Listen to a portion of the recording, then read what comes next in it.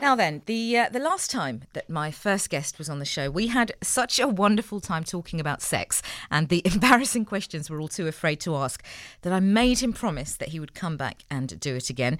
Now, good as his word, Dr. Sivuyile Madikana joins me on the line now. And this time to talk about the top 10 most embarrassing illnesses. So if your halitosis is hellish and your piles are problematic, stay tuned. Dr. Sivu is on hand to help you out. He's not only one of GQ's best dressed men of 2016, he's also the South African Medical Association's Junior Doctor of the Year and Brothers for Life Ambassador. And I'm just going to see if we've managed to get him on the line now. It really is a treat to have you with us, Dr. Sivu. Welcome back. Hey, Sara-Jayne, how are you doing? I am good. I'm all the better for hearing your dulcet tones, my love. No, it's lovely to be back, though. Good stuff, good stuff. Now, before I start, I should say that we are calling this segment the top 10 most embarrassing illnesses. But while we're calling it that, you and your colleagues in the medical profession, of course, don't get embarrassed or grossed out by any of this stuff that we're about to talk about, do you? No, not at all. I think it's always the patients that get embarrassed. It's more of a personal thing than anything else for the people that we see. So while we as patients may feel embarrassed, Dr. Sivu is not embarrassed, guys, at all. So if you do want to text us in with anything that you want to add to our list of the top 10 most embarrassing illnesses, then please feel free to do so. Okay, first up, let's dive straight in with anal warts, please, Dr. Sivu, if you don't mind. How do you know you've got them? Are they contagious? And more importantly, how do you get rid of them? So anal warts really, are caused by, what we call a non-carcinogenic HPV, which is human papillomavirus. And so a person will see around their anus that they've got these growths. But the thing is with them is that they're not painful and not necessarily do they bleed also. So it's only really they diagnosed by visualization. So sometimes they start becoming a bit smelly. So basically how we treat them, though, the most important part is the fact that initially you can use some topical creams that you can get from the pharmacy, even your doctor, and then, but also if they're resistant to that, then there's the more extreme measures, which is more surgical kind of situations, which is cauterization. So they kind of burn them off or they cut them off. But most cases, though, anal warts will resolve in about a year or so. And then if they don't, then you need to go see a doctor. Okay, so, but contagious? Sorry, I didn't catch that. Are they contagious? Well, the thing is that they really just passed on from one person to the other, and this is through sexual intercourse. So it's not like you'll get them if you touch a person. Right. Yeah, so it's through sexual intercourse that they'll pass from one individual to the other. Okay, good stuff. All right, we've started with anal warts. It can only go uphill from here. Let's travel. Let's travel up the body. Next on the list, and I spoke about it in my introduction there. Bad breath, or to give it its correct name, halitosis, I believe. Yeah, halitosis, guys. It's one of those embarrassing things in the sense that for the patient itself, if you're talking to someone and you have bad breath, you can't miss that. So it's more embarrassing for the patient more than anything else. So with halitosis, there's a lot of reasons why people get halitosis. So it could be medical conditions such as diabetes, liver disease. Sometimes it's also when a person has a very dry mouth. So if there's not enough saliva being produced. And also people that people that smoke a lot. So smoking also causes such as things like staining and also bad breath too. Oh, she says, hiding her cigarettes under the table. Oh dear, oh dear. Right, okay. So, but how do we know? I mean, and the other thing with halitosis is this, I would imagine. Somebody has to point it out to you. Well, not always, but I mean, I guess in some cases, the embarrassment is that perhaps somebody has pointed it out to you that you have it, rather than you've sort of woken up one morning and looked in the mirror and gone, "Oh, I've got some halitosis. I better pop to the dentist." Yeah, no, look, I suppose, for example, a person will know if they've got bad breath also. But it's after you've done all the things that you can do, such as cleaning your teeth and flossing, but this bad breath does not go away. Then you know that you've got like a problem, like halitosis. So a lot of people are advised to, use hygienic measures such as brushing your teeth and flossing, because a lot of people necessarily don't floss. Like they think brushing your teeth is enough, but the problem comes in, especially if you've got a plaque building up in your teeth, that causes the halitosis also. Interesting. Can diets affect your breath? And the reason that I mention this, Dr. Sivu, is because I remember in the in the early 2000s, and the Atkins diet was a craze. Yeah, I was going to talk about the Atkins diet right the now. Atkins diet. We are of the same mind.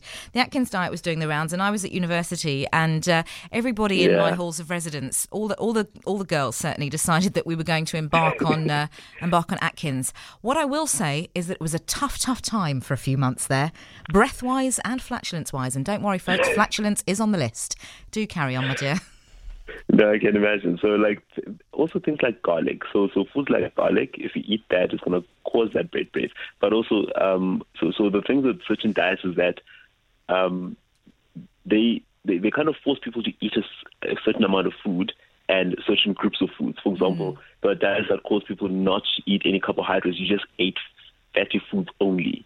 I ate nothing but bacon for about 3 months. Exactly. So your body's not made to digest just meat and fatty foods only. Your body also needs the carbohydrates, and carbohydrates are not complex as well. So eating starch such as rice and also carbohydrates such as bananas, etc. So we're going to talk more about this in terms of like flatulence also. Okay. Well, as you said, we're literally going from top to bottom tonight, back to bottom. Let's talk about excessive flatulence. Yeah. So actually, I tried reading up on like embarrassing illnesses as well. In the sense that, did you know that normal individuals can have flatulence about 10 times a day? Well, you've got you say normal. More than 10. That's what I'm saying. You've got a problem with more than 10. Really? Yeah. If you're passing gas more than 10, then you look at your diet. Eek. Okay. Will do. What are the? Is it just down to diet? No. So it's not just down to diet alone. For example, things like swallowing a lot of air. This might sound a bit funny though, but swallowing a lot of air in the sense that a person uses a lot of chewing gum. So when you're chewing gum in itself, you're not swallowing anything except for air into your stomach. And also smoking causes that too, because you're just puffing away. So you're just swallowing more and more air. And also carbonated drinks. So your Cokes and your, all those fizzy drinks that are really not good for a person. So those are also some of the causes for flatulence. I would just like to say, for the record, I heard you gasped there. That I'm now this smoking. I mean, obviously the obvious health risks attached to smoking. I should have stopped smoking a long time ago. But the fact that I'm possibly wandering around with absolutely dreadful dragon breath, and I think I'm probably farting more than 10 times a day. Can I say that on air? I've said it. It's happened. I'm getting the thumbs up from Taryn. And I do like a carbonated drink. Oh, it's no bad combination. Yeah, a really really bad combination. What can we do about flatulence then? Just change our diets. Yeah, I think that's the most important thing. For example, like changing your diet, in the sense that there's certain, as I was saying, complex carbohydrates that can cause it. For example, people that eat a lot of prunes, beans, broccoli. So it's better to eat less complex carbohydrates if you're suffering from flatulence. So keep it to your rice, your bananas, and also like avoid lentils and stuff. But don't cut them out completely, because then we go back to problem number 2 and we have the dreadful breath. Yeah. Look, so you're moving from one carbohydrate to a less complex carbohydrate. So you're not cutting out carbohydrates completely. Yeah, okay. So I just have to keep that in mind. Okay, fair enough. Sticking with the lower region then, the next on the list is piles. What are piles, and how do we get them? A gross question, what do they look like? And what's the cure? Go on. So So I was going to say, first things first, we need to rule out what a lot of people get told, which is a myth, that you get piles from sitting on cold concrete. Yes, told that as Yeah, a child. that does not happen Oh, at okay. all. I think it was just parents telling us that To you're stop going being to so get piles. lazy. Yeah, to make sure that you don't sit on the ground. Yeah. You know? Okay. Yeah, so they are not caused by that. Okay. So piles is really, in the sense, is that they usually occur around the anal region, so they call them hemorrhoids. And Okay. around the anal region, or the rectum rather, Yeah. you've got What's the difference between the anal region and the rectum? well, look, the anal region is more like outside towards the end, and the rectum is Inside. just before the anus. Yeah. Okay, good. So you get things that we get internal piles and external piles, because you've got hemorrhoidal veins around those regions. So what happens is that they can get inflamed, and they become big, and that's how piles come along. And then that area, so your anus becomes huge, or rather, it swells up. Okay. That's the more correct word. So how a person knows that they've got piles is that usually they will bleed when they have bowel movements, Okay. and also they've got pain. And then there's also itching in the anal area. Okay. And at that point, presumably, you go to the doctor immediately. Do you? Or do you? Because I'm actually now thinking, I was in the chemist the other day and I think I saw Preparation H, which, do you need a prescription for that? No. So there's certain medication that you can get over the counter. So there's certain stuff that you can use, like some anal suppositories, just to take the pain away. But you need to go to the doctor if you see that you're bleeding. So that's because the problem with that is the fact that you as a person at home, you're not too sure why you're bleeding, because like you could be having an anal carcinoma, which is anal cancer, or you could be having anal polyps or colon polyps, and those cause bleeding as well. So it's important just to go to the doctor and be like, okay, this is what's happening. I think I've got piles. We can examine you and then rule out everything else. Okay. Fantastic stuff. Let's move further down the body. Smelly feet. My brothers. My brothers. Sorry, chaps. In their teens, particularly boys, seem to have particularly stinky feet. But what? That's there could be a number of reasons for that. But what about people who wash their feet obsessively, and their tackies are never out of the washing machine, but still their feet absolutely pong? Why? Yeah. So the thing with smelly feet is that they're mostly caused by what we call hyperhidrosis, which is excessive sweating of the feet. So your feet don't really smell just by themselves. For example, if you were to walk around barefoot all day long, your feet won't be smelling. But it's because we have to wear shoes and your feet are excessively sweaty, and the skin has also like normal commensal bacteria, which then break down, and when it's mixed with the sweat, it causes a sort of smell. So we advise people to use a couple of things. For example, if you wear a pair of shoes today, give the shoes at least 24 hours before you wear them again. My boyfriend's going to kill me for this, but he bought a new pair. he bought a new pair of tackies the other day, and insisted on wearing them without socks. You did, babe, and now, not only did his feet smell, and he's probably the cleanest person I know. I mean, maybe a little bit too obsessively clean, but then we can't get the smell either out of the tackies or or off his feet when he wears them. Is this a medical question, or do I just need to take them down to the to the local incinerator? No. So the actual shoes can go and get washed, and then they just need to. So people just need to make sure that their shoes dry out, because the problem is, like for example, and more specifically, guys are more sweaty than females. True. So there will be like excessive sweat that they're just putting out there, and if the shoes don't get enough time to dry out, for example, if you wear them tonight, give them 24 hours until you wear them again. So you can't wear them one day after the other. Probably if you're going to get gym shoes, get 2-3 pairs of gym shoes, so that they get enough time so they can dry out. Yeah. And then also you can use things like using some baby powder on your feet just to try and keep your feet dry. And also it's recommended that you can possibly try using antiperspirant, in your shoes and on your feet too. Oh, interesting. It might help. but it's not guaranteed. And also perhaps wear the socks that your girlfriend bought you for your birthday.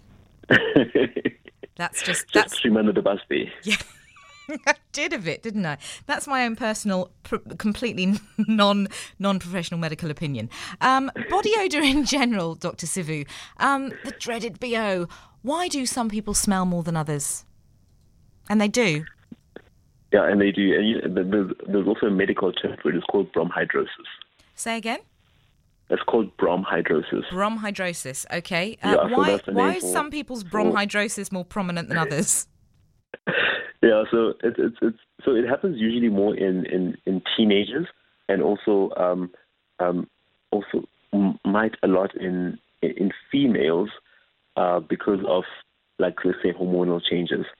So it's also caused by excessive sweating, and that causes, also the bacteria on the skin to also kind of break down. When it breaks down along with the sweat, then it causes that kind of, odor that people get. Okay. So that's body odour. Dr. Sivu, we've just had a question in. It says, "Hi, I'm on dialysis and I have terrible flatulence after the treatment. What causes it?" Yeah, so it could possibly be related to the diet, because dialysis itself is not going to cause flatulence, because dialysis requires, or rather the mechanism of it is that it's trying to just clean the blood. So it's all like kind of venous and arterial, because it's using the veins in your body. So it's got nothing to do with the gastrointestinal tract at all. So they should probably take a look at the kind of foods that they're eating at the moment, because I know they probably have kidney issues as well. Is one required to be on a certain diet if you're on dialysis? Yeah, so that's exactly the problem. So so one of the causes for flatulence and also bad breath, for example, is the liver conditions and also kidney conditions.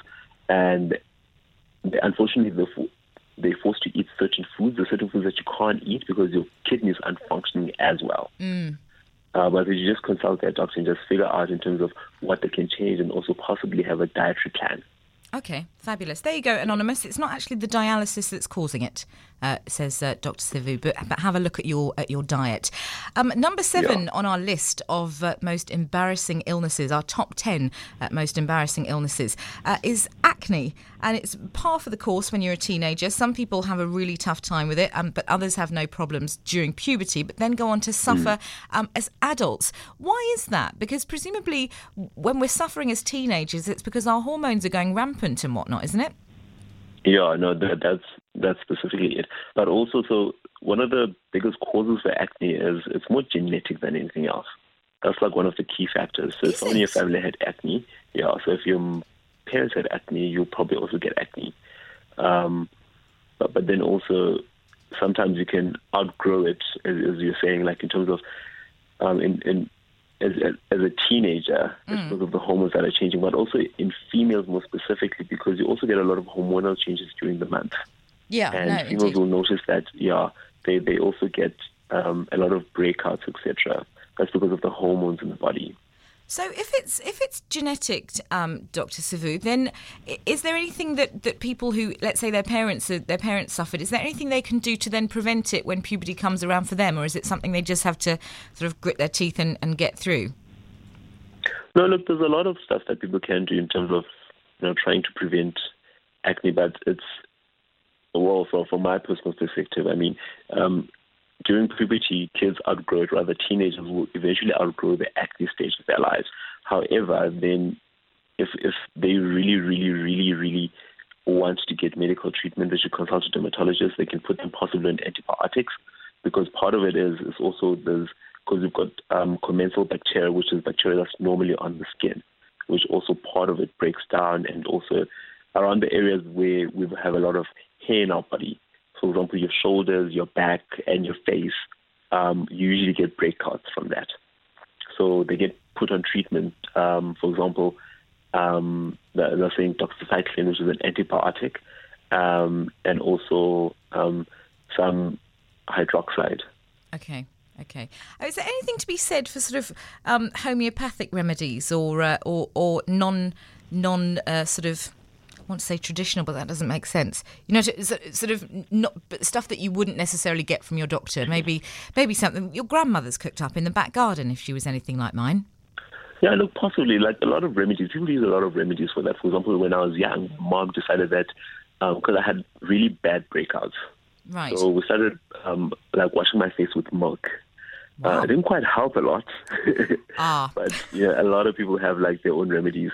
But people are advised though to just stay away from fatty foods and extremely processed carbohydrates. For example, if you're a young kid suffering from acne, don't eat pizza every night.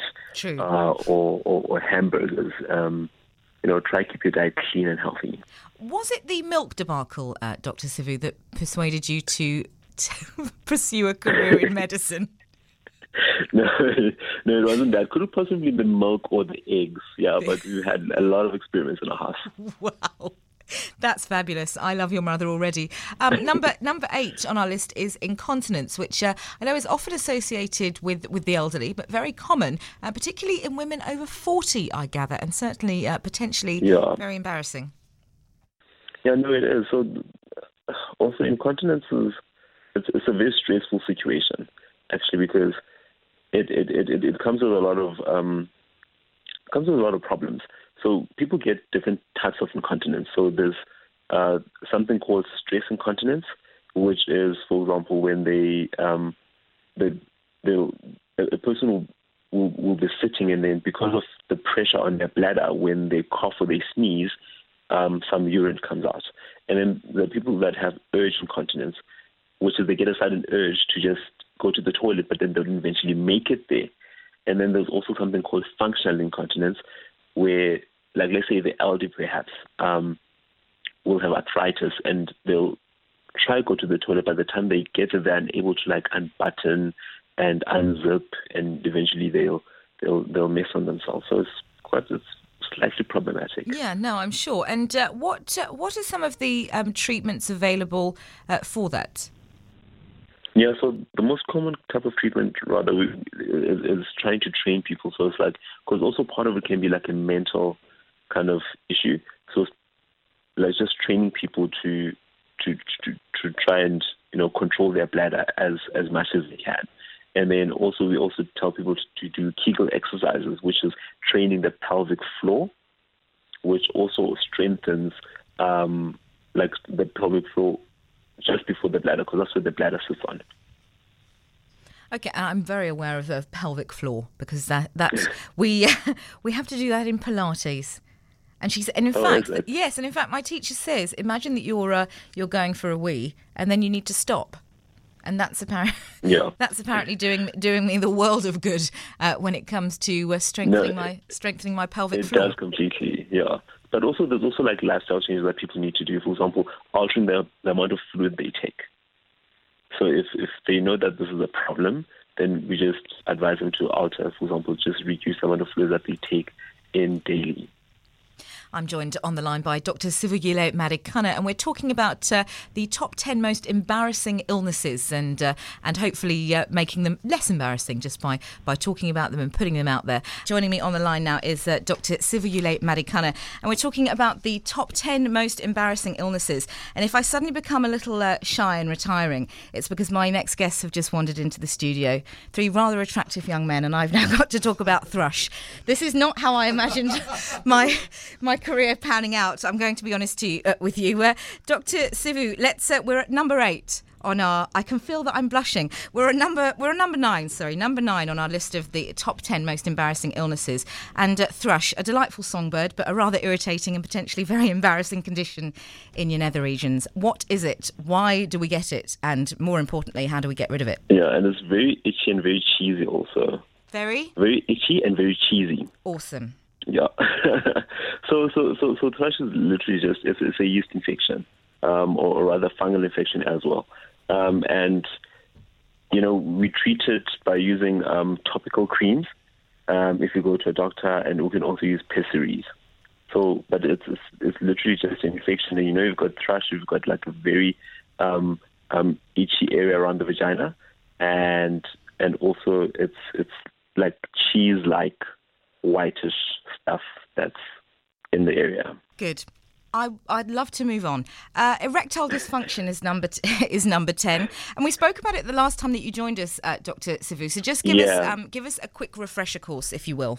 No, so erectile dysfunction is something that... Have we lost Dr. Sivu at that point? We've lost Dr. Sivu at erectile dysfunction. Okay, go. Erectile dysfunction. Yes, so I was saying erectile dysfunction is caused by a number of things. For example, hormonal problems, maybe previous surgery as well, but more importantly by things such as high blood pressure and high cholesterol, and also possibly diabetes that will cause erectile dysfunction. And also psychological things such as depression and also anxiety. Remember the last time we spoke about that, so sometimes the causes are not even just physical, it's more of a mental and cognitive problem. So there is help out there, and I remember you talking about this last time about the emotional and psychological link to erectile dysfunction. Yeah. And it can affect anybody of any age, can't it? It's not just we may think perhaps it's elderly gentlemen, but it can affect. Yeah, it can affect anyone of any age, but more specifically, it's usually people that are way older, though. Okay, sure. Yeah. Dr. Sivu, I have to say goodbye to you, and it breaks my heart because every time we do this, I enjoy it more and more. The last 3 minutes have been slightly tough. I'm not going to lie to you; they have been difficult, but informative as always. And thank you so much. And last time I asked if you would come back, and you did. And I'm going to demand that you come back next time because I know that you are the gentleman that you are. Is that you will come back and give us some of your bedside manner? No, definitely. Thank you so much for having me. You are so welcome.